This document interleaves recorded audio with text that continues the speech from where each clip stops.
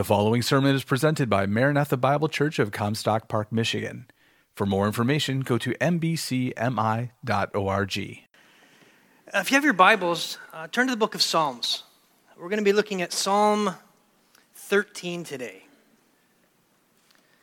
Psalm 13. The title of the message is From the Pit to the Pinnacle. From the Pit to the Pinnacle. This is a psalm of hope for the heavy-hearted, or a psalm of hope for the hopeless. As I was looking at this psalm and studying, I started thinking about hopelessness and how in our culture right now, it's just a scourge. Hopelessness is. As I was looking through some different statistics, I saw that approximately 50,000 people commit suicide in America every year. 50,000. It's the 10th leading cause of death in America. Why? Why is that? Why do so many people feel that taking their life is a better option than life? Well, there's many varied reasons. There's different nuances to this. It's multifaceted. But the bottom line is they feel that they have no hope. They feel that it's hopeless. They're living their lives in the pit of despair. And it's not just a phase. Sometimes we think of that and we say, oh, they just need to get over it. No, that's not the case. This is a real issue, and some of these people are debilitated by this. This is where David is at the beginning of the psalm. When we look at Psalm 13, we'll see David at that point, or he's at the point of seeing death is better than life. But the difference is David knows where to go. And he doesn't only know where to go, he goes there. Some people know intellectually. They know where to go. They know, okay, God can help me here, but they don't go there. They stay in themselves.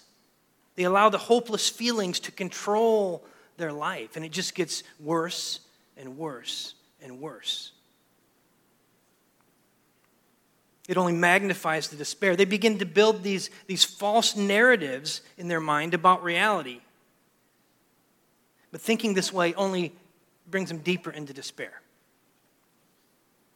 They have to get outside of themselves.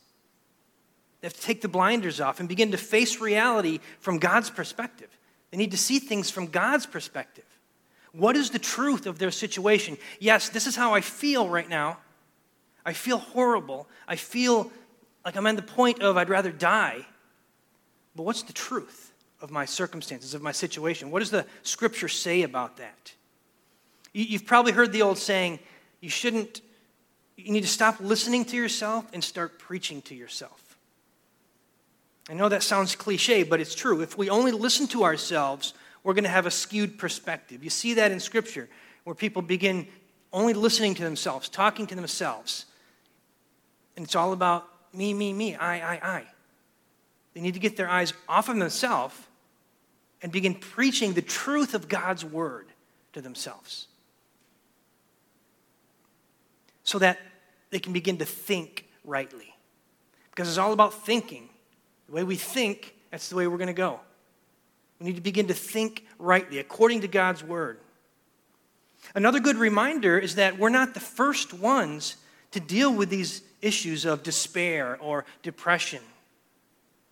All throughout Scripture, we see individuals who at times fall into deep despair, even to the point of contemplating death. Yes, these godly people in Scripture got to the point where they were thinking about, Lord, I'd rather die than deal with this. Examples, we have Elijah, Job. You look through the Psalms, we see more of David, where he's in that situation. Jeremiah, Jonah. Let's just take Elijah, for example. In 1 Kings 18, we have Elijah has this great victory over the prophets of Baal. God is truly glorified. The prophets of Baal are shown to be false. God, Yahweh, is magnified and shown to be the true God. The prophets of Baal are executed. But then just one chapter later, in chapter 19, Elijah is in utter despair to the point of wanting to die. I want to read that. 1 Kings 19, verses 1 through 4, it says, "Now Ahab told Jezebel," well, let me just stop there a minute. Ahab, he goes and he cries to his wife, "Elijah did this again." Ahab's a crybaby. You see that all the time. He's always going to Jezebel and tattling. And that's what he does here. Ahab told Jezebel everything that Elijah had done and how he had killed all the prophets with the sword. Then Jezebel sent a messenger to Elijah saying, "So may the gods do to me and more so, if by this time tomorrow I do not make your life like the life of one of them." And he was afraid and got up and ran for his life and came to Beersheba, which belongs to Judah. And he left his servant there, but he himself went a day's journey into the wilderness and came and sat down under a broom tree and asked for himself to die and said, "Enough. Now, Lord, take my life, for I am not better than my fathers." Why was he so afraid of Jezebel here after this great victory? It's because he wasn't thinking rightly. He forgot who God was. He was listening to himself rather than preaching to himself, preaching the truth of who God is. He forgot that God was stronger than Jezebel. Now, we need to be fair. Elijah, at this point, he was tired. He was exhausted. And not just from that account with the prophets on Mount Carmel, but this constant strife between Jezebel, Ahab, the people of Israel. It was a constant strife. So he was exhausted. So we have to be fair. This constant, unrelenting strife. But we also need to beware, and we need to remember that. When you're exhausted, when you're tired, that's when you begin to let your guard down. That's when the world, the flesh, and the devil will attack. When you're letting your guard down because you're exhausted. You need to be diligent at that time, especially at that time when you're tired. So that's Elijah. Then we have Jeremiah. Jeremiah was a man of sorrows. He's constantly weeping over Judah's idolatry. The people continually mocked him. They were always ridiculing him. Listen to this lament from Jeremiah 20, 14 through 18. It says, "Cursed be the day when I was born." Wow. "May the day when my mother gave birth to me not be blessed. Cursed be the man who brought the news to my father, saying, 'A boy has been born to you,' and made him very happy. But may that man be like the cities which the Lord overthrew without relenting. And may he hear an outcry in the morning and an alarm for war at noon, because he did not kill me before birth, so that my mother would have been my grave, and her womb forever pregnant. Why did I ever come out of the womb to look at trouble and sorrow, so that my days have been spent in shame?" Jeremiah was in despair, even to the point of just death.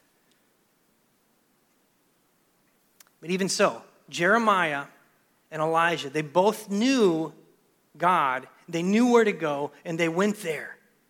They persevered. They knew that God was the only one who could help them in this situation. The only one. There's no other way. We need to remember that today as well. Think about the world's solutions. Psychology doesn't have the answer. They can identify the symptoms and they can label the symptoms. They can't provide real heart change, though. They can't provide heart change. They can help you feel better, perhaps. Put a Band-Aid on the real heart issue. But true hope only comes from God. And in our text, David points this out. He starts out in the pit of despair, as you'll see. But he moves to the pinnacle of joy and praising God in just this one psalm. Now, as we look at this psalm, Psalm 13, we don't know what David's going through specifically. It doesn't tell us which situation in his life he's dealing with. We know that David had many circumstances where he was in despair. When Saul was after him, Saul was wanting to kill him, he was in despair. When his own son Absalom betrayed him, he was in despair. So we know there's several times in Scripture where David was in despair. We don't know which one, but we know that he is in despair in this text. And as we read the text, we're going to see three things. We're going to see David's despair expressed, first of all. Then we'll see what he does practically in his despair. What he does practically. And third, we'll see the result of his action. And as you look at this text, this is a blueprint for us as we encounter despair in our lives. This is a blueprint. This is how to deal with it. So let's read Psalm 13 and then come back and look at these areas. Psalm 13. How long, O Lord, will you forget me? Forever? How long will you hide your face from me? How long shall I take counsel in my soul, having sorrow in my heart all the day? How long will my enemy be exalted over me? Consider and answer me, O Lord my God. Enlighten my eyes, or I will sleep the sleep of death. And my enemy will say, I have overcome him, and my adversaries will rejoice when I am shaken. But I have trusted in your loving kindness. My heart shall rejoice in your salvation. I will sing to the Lord because he has dealt bountifully with me.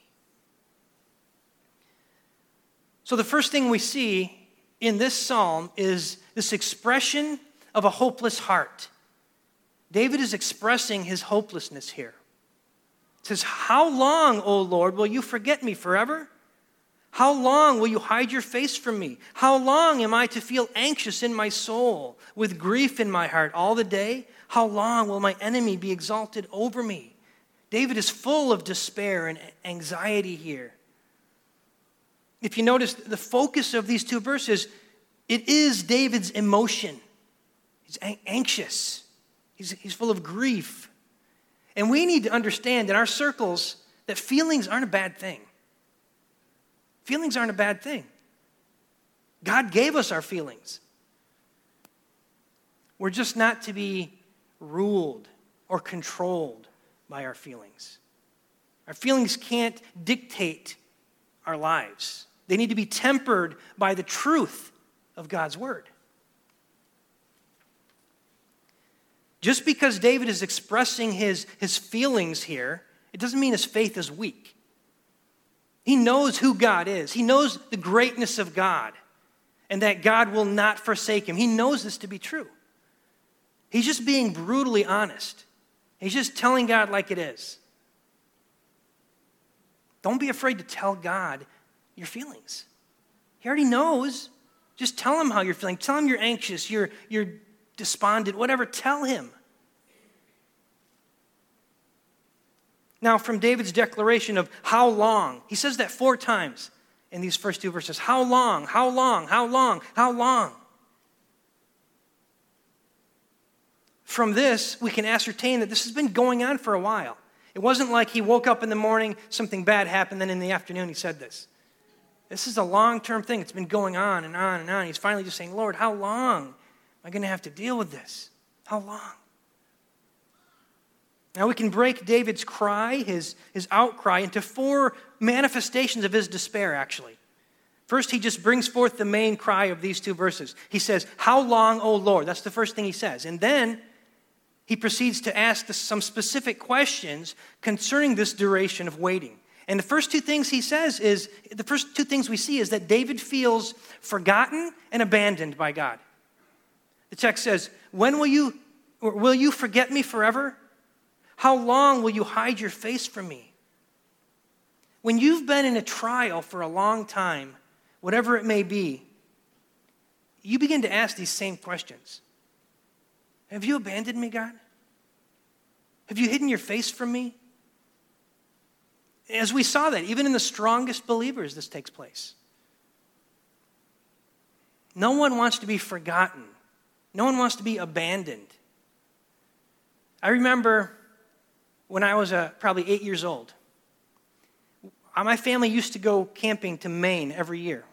And we had one of those old campers. You put it on the top of the pickup truck, and the front of it came out and went over the pickup truck. It had a window. Well, we take that to Maine every year. I have an older brother and 2 older sisters. And one time we were at this campground, and we were packing up and getting ready to leave. And I told my brother, I said, I wanted to go a couple spots down to say goodbye to my friend. And he's like, yeah, go ahead. Well, then, as I'm down there, they're packing up, and we had one of these intercoms where you push the button in the truck, in the cab, and it goes to the camper. So my mom pushes the button and asks my brother, is everybody in? And he looks around and he goes, yep. So they start to take off, and I see him leaving, and I come running. I'm like, I'm running at this truck, and I see my brother's face in the back window going. But it was horrible. I thought they were going to forget me. It's no fun to be forgotten. In all seriousness, no, I think of Joseph also in Scripture. His encounter with the cupbearer and the chief baker in Genesis 40. If you look at that text, it says, this is after Joseph had interpreted their dreams. It says, thus it came about on the 3rd day, which was Pharaoh's birthday, that he made a feast for all his servants, and he lifted up the head of the chief cupbearer and the head of the chief baker among his servants. He restored the chief cupbearer to his office, and he put the cup into Pharaoh's hand. But he hanged the chief baker, just as Joseph had interpreted to them. Then listen to this. Yet the chief cupbearer did not remember Joseph, but forgot him.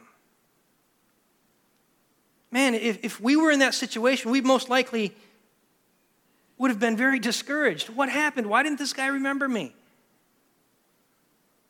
And Joseph was in jail for 2 more years after that, before he was remembered. For 2 more years. You see, God wasn't done with Joseph yet in jail. He wasn't done with him. But we don't see any indication of Joseph grumbling or complaining. It's not in the text. You see, Joseph understood the complete sovereignty of God. Completely. In Genesis 45, later on, we see Joseph finally revealing himself to his brothers. These brothers that sold him into slavery. They threw him in the pit. They actually wanted to kill him at first. They threw him in a pit. They sold him into slavery. He was in prison, and it's all their doing. But then in Genesis 45, we see him revealing himself to his brothers. And look at the text. Look at how he interacts with these men who hated him. Genesis 45, verses 4 through 8 says, then Joseph said to his brothers, the brothers are probably, oh no, chewing their nails, what's going to happen? Come closer to me. And they came closer. And he said, I am your brother Joseph, whom you sold into slavery. Now, do not be grieved or angry with yourselves because you sold me here. For God sent me ahead of you to save lives. For the famine has been in the land these 2 years, and there are still 5 years in which there will be neither plowing nor harvesting. So God sent me ahead of you to ensure for you a remnant on the earth and to keep you alive by a great deliverance. Now, therefore, it was not you who sent me here, but God. And he has made me a father to Pharaoh and a lord of all his household and a ruler over all the land of Egypt. He was completely confident in the sovereignty of God. He doesn't complain, nothing. He says 2 times, God sent me. And just to ensure that they understood, he told them, it was not you who sent me, but God sent me. Can you say that today? Do you trust in the sovereignty of God so much that no matter what your circumstances are, no matter where you are in life, no matter what's going on, you can say, God, put me here. If you've been relocated for whatever reason, can you say, God has sent me here? Or do you say, man, I wish I never would have came here. I wish this wouldn't have happened, that wouldn't have happened. God put you where you're at. God sent you here. And if he decides to move you somewhere else, are you confident that God is sovereign in that? Or do you do everything you can to not do what God wants you to do? God has put you where he wants you to be. Or how about in your marriage? Do you say, I just married the wrong person? Or do you even think that? God has placed you in the marriage that you're in. That's the person God has for you. That's the person he wants you to be married to. God has given you the children that you have. He's allowed the trials of your life that you're facing for a reason. Trust in the sovereignty of God completely, to the point where it sounds ridiculous to people. Trust in the sovereignty of God, as Joseph did.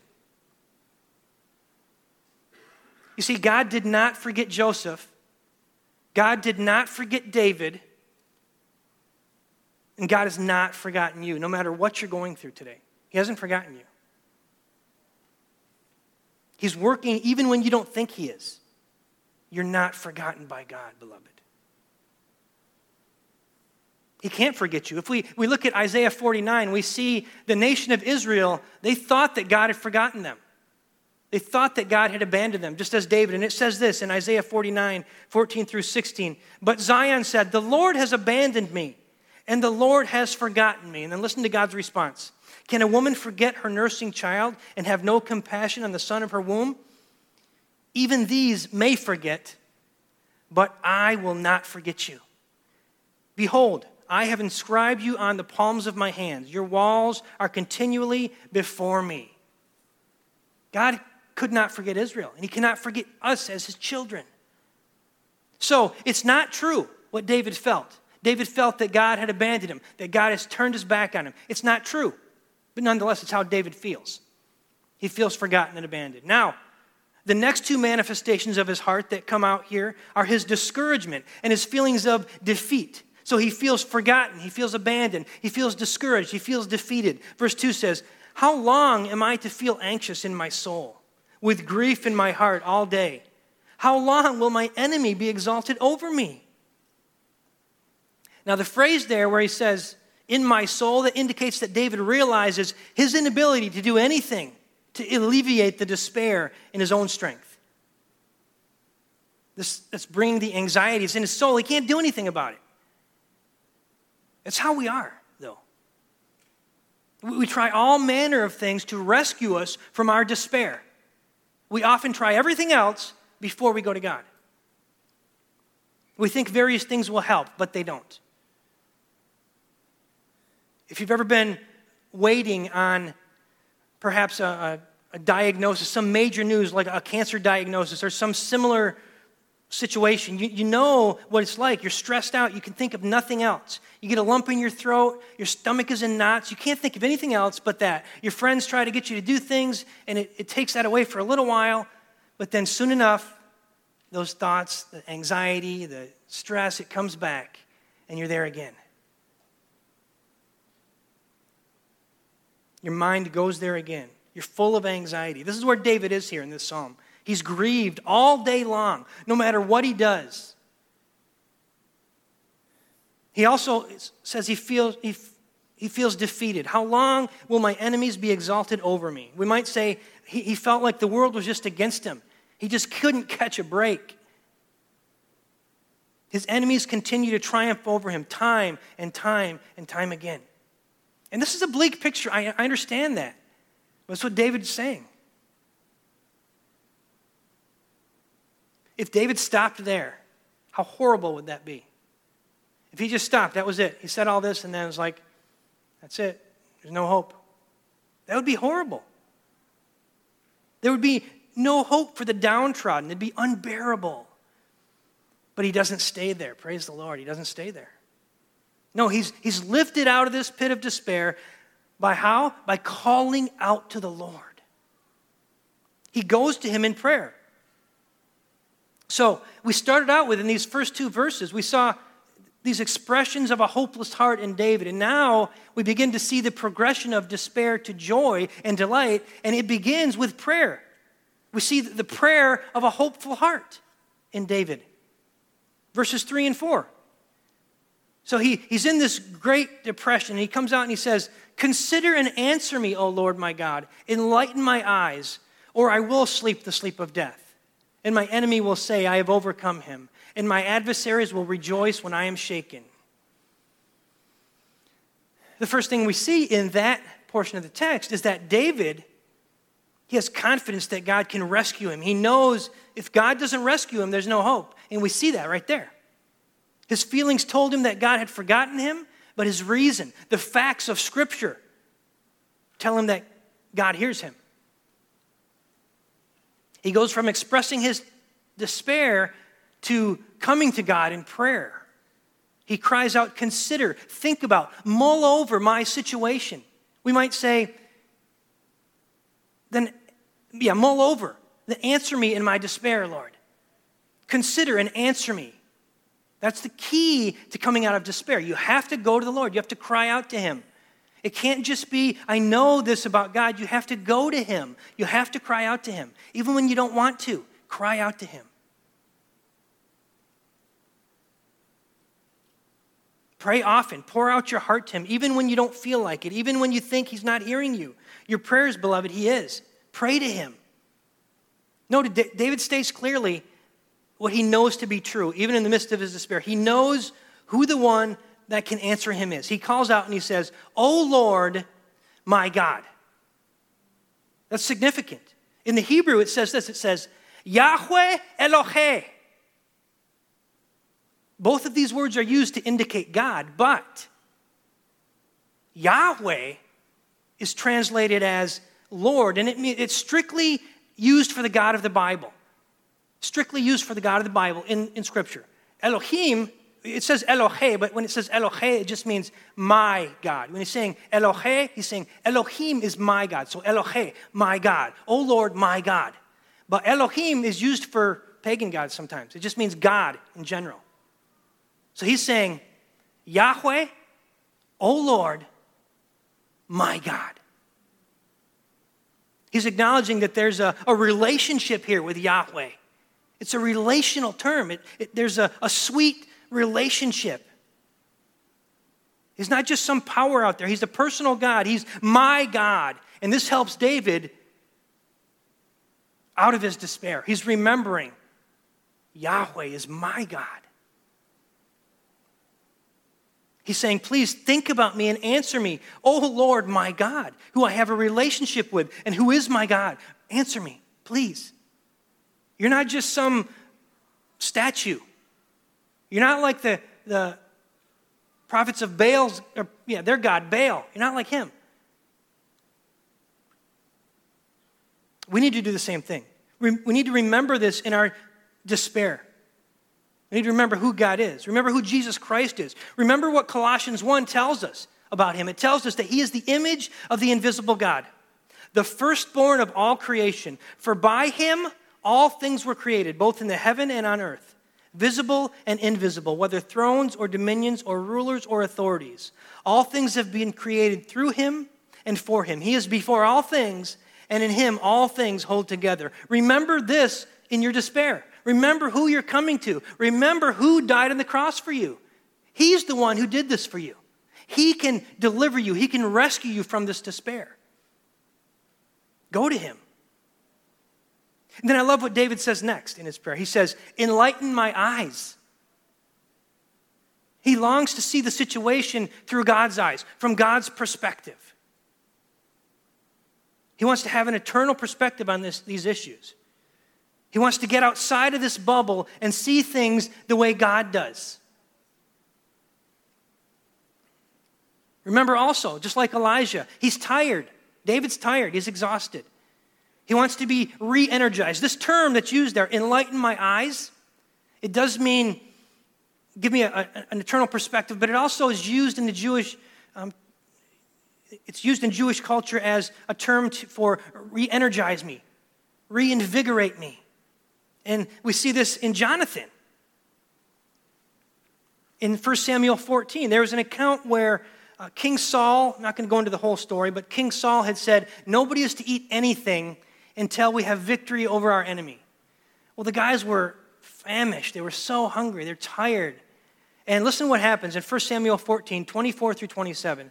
Now the men of Israel were hard pressed on that day, For Saul had put the people under oath, saying, "Cursed be the man who eats food before evening, until I have avenged myself on my enemies." So none of the people tasted food. All the people of the land entered the forest, and there was honey on the ground. When the people entered the forest, behold, there was a flow of honey. But no man put his hand to his mouth. The people feared the oath. But Jonathan had not heard when his father put the people under oath. Therefore he put out the end of his staff that was in his hand and dipped it in the honeycomb and put his hand to his mouth, and his eyes brightened. It's the same thing. He was energized. He was reinvigorated. That's the idea here for David. He's asking God for a new perspective, to be reinvigorated, for a new passion for the Lord.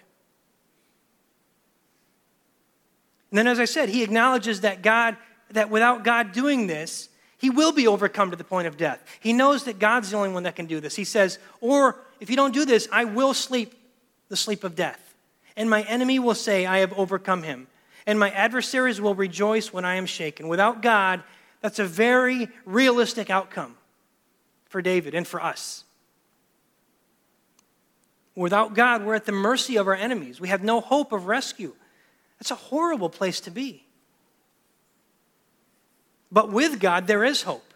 We're told in James 4:4 that if we draw near to God, he will draw near to us. Now, after this wonderful prayer of a hopeful heart, we see a complete transformation in David's expressions here. This prayer in verses 3 and 4 is actually answered as he continues to write the psalm. We see the results of this prayer in David's rejoicing. We see the rejoicing of a holy heart here at the end. Verse 5 and 6 says, "But I have trusted in your loving kindness. My heart shall rejoice in your salvation. I will sing to the Lord because he has dealt bountifully with me." David knows here at this point now that he's remembering God is full of loving kindness. He knows God is the author of salvation. He knows God has always dealt bountifully with him. Let's just look at each of those things that David knows and what he's doing based on this knowledge. Let's look at these things he knows, and then what is he doing because of that? First of all, he knows God is full of loving kindness. And what is he doing? He's trusting in this. In other words, he finds comfort in God's grace. He's finding comfort in God's grace. But I have trusted in your loving kindness. Now, when we see that word, loving kindness, what does that mean? What's he talking about? Well, the Hebrew word, the word is chesed, and it's a covenant-keeping, tender love. It's almost exclusively used for God's covenant love and tender kindness towards his people. It indicates a relationship that was genuine. It was sweet. We see the same word being used in Jeremiah when Jeremiah is told by God, "I want you to go to Judah and I want you to say these things to them." This happens a lot. But in this one instance, in Jeremiah 2, he tells him, "Go preach to Judah." And it speaks of the sweet relationship that the Israelites once had for God when they first came out of Egypt. It says this, Jeremiah 2:2, "Go and proclaim in the ears of Jerusalem, saying, 'Thus says the Lord, I remember concerning you the devotion of your youth, the love, the chesed of your betrothals,'" that sweet, gentle relationship when you first get married. "You're following after me in the wilderness through a land not sown." That's a strong picture. Think back when you first got married. To your wedding. Remember the anticipation, the joy, the excitement, that love. It's all new. Remember how, man, you would have done anything for your bride at that time. Hopefully you still would. But you would have done anything. And she trusted in you completely. She would have followed you anywhere, knowing that you would take care of her. That's the idea, this sweet, intimate chesed. That's the kind of love and devotion that's being referred to with the term chesed. David's remembering the Lord's love, this Lord's loving kindness, and that causes his heart to rejoice as he remembers that. He knows that God is full of this loving kindness and grace, and he trusts in this regardless of his feelings. Don't forget his loving kindness. Don't lose sight of his hesed towards you. You may feel depressed, but the fact is, if you're a child of God, he has a tender, sweet love for you. Don't forget that. Take comfort in God's grace. And the second thing David knows is that God is the author of salvation. So he's confident in God's deliverance. He has confidence in God's deliverance. He takes comfort in his grace, but he's also confident that God will deliver him. He says, my heart shall rejoice in your salvation. And we saw in the earlier verses that his enemies desired to rejoice at David's defeat, but David rejoices in the deliverance that rescues him from these same enemies. So, is David feeling defeated and downtrodden? Is he feeling heavy-hearted? Well, he was, but now we see that he is no longer. The text says, my heart shall rejoice in your salvation. So he's not anymore. The word that's used here for heart is the exact same word that's used in verse 2 when he's talking about grief and anxiety, but it's the same word. How long, it says in verse 2, how long am I to feel anxious in my soul with grief in my heart? But it's not just talking about the seat of emotions as we think of when we think of the heart. This is talking about the will, the mind, the inner man, his whole being. God has changed David's feelings, yes, but much more. David has been lifted from this pit of despair to the pinnacle of light by taking his eyes off of himself and putting them on God, the author of their salvation. His whole being has been changed. By going to God in prayer and remembering who God is, what he's done, and that he will deliver him from his enemies. That brings about a true heartfelt rejoicing, not just a superficial fix. It grounds him in reality, as it were. It reminds him, this is the truth, David. You're grounded in this reality. And it'll do the same for us. So let me ask you, if you're here today and you're downtrodden, you're weary, you're discouraged, maybe you're here and just like David, you're facing some pretty significant opposition either at work or maybe at home. You're just facing some deep opposition and nobody else knows maybe. You don't tell anybody, but you're facing this anxiety, this stress, this despair. If it's at work, maybe the prospect of another week at your respective job is just a nightmare. You love coming to church on Sundays, but unfortunately, near the end of the service, all you can think about is tomorrow I have to go back there. You can't sleep. Your stomach is always in knots, as we said. You often take your frustration out on your family.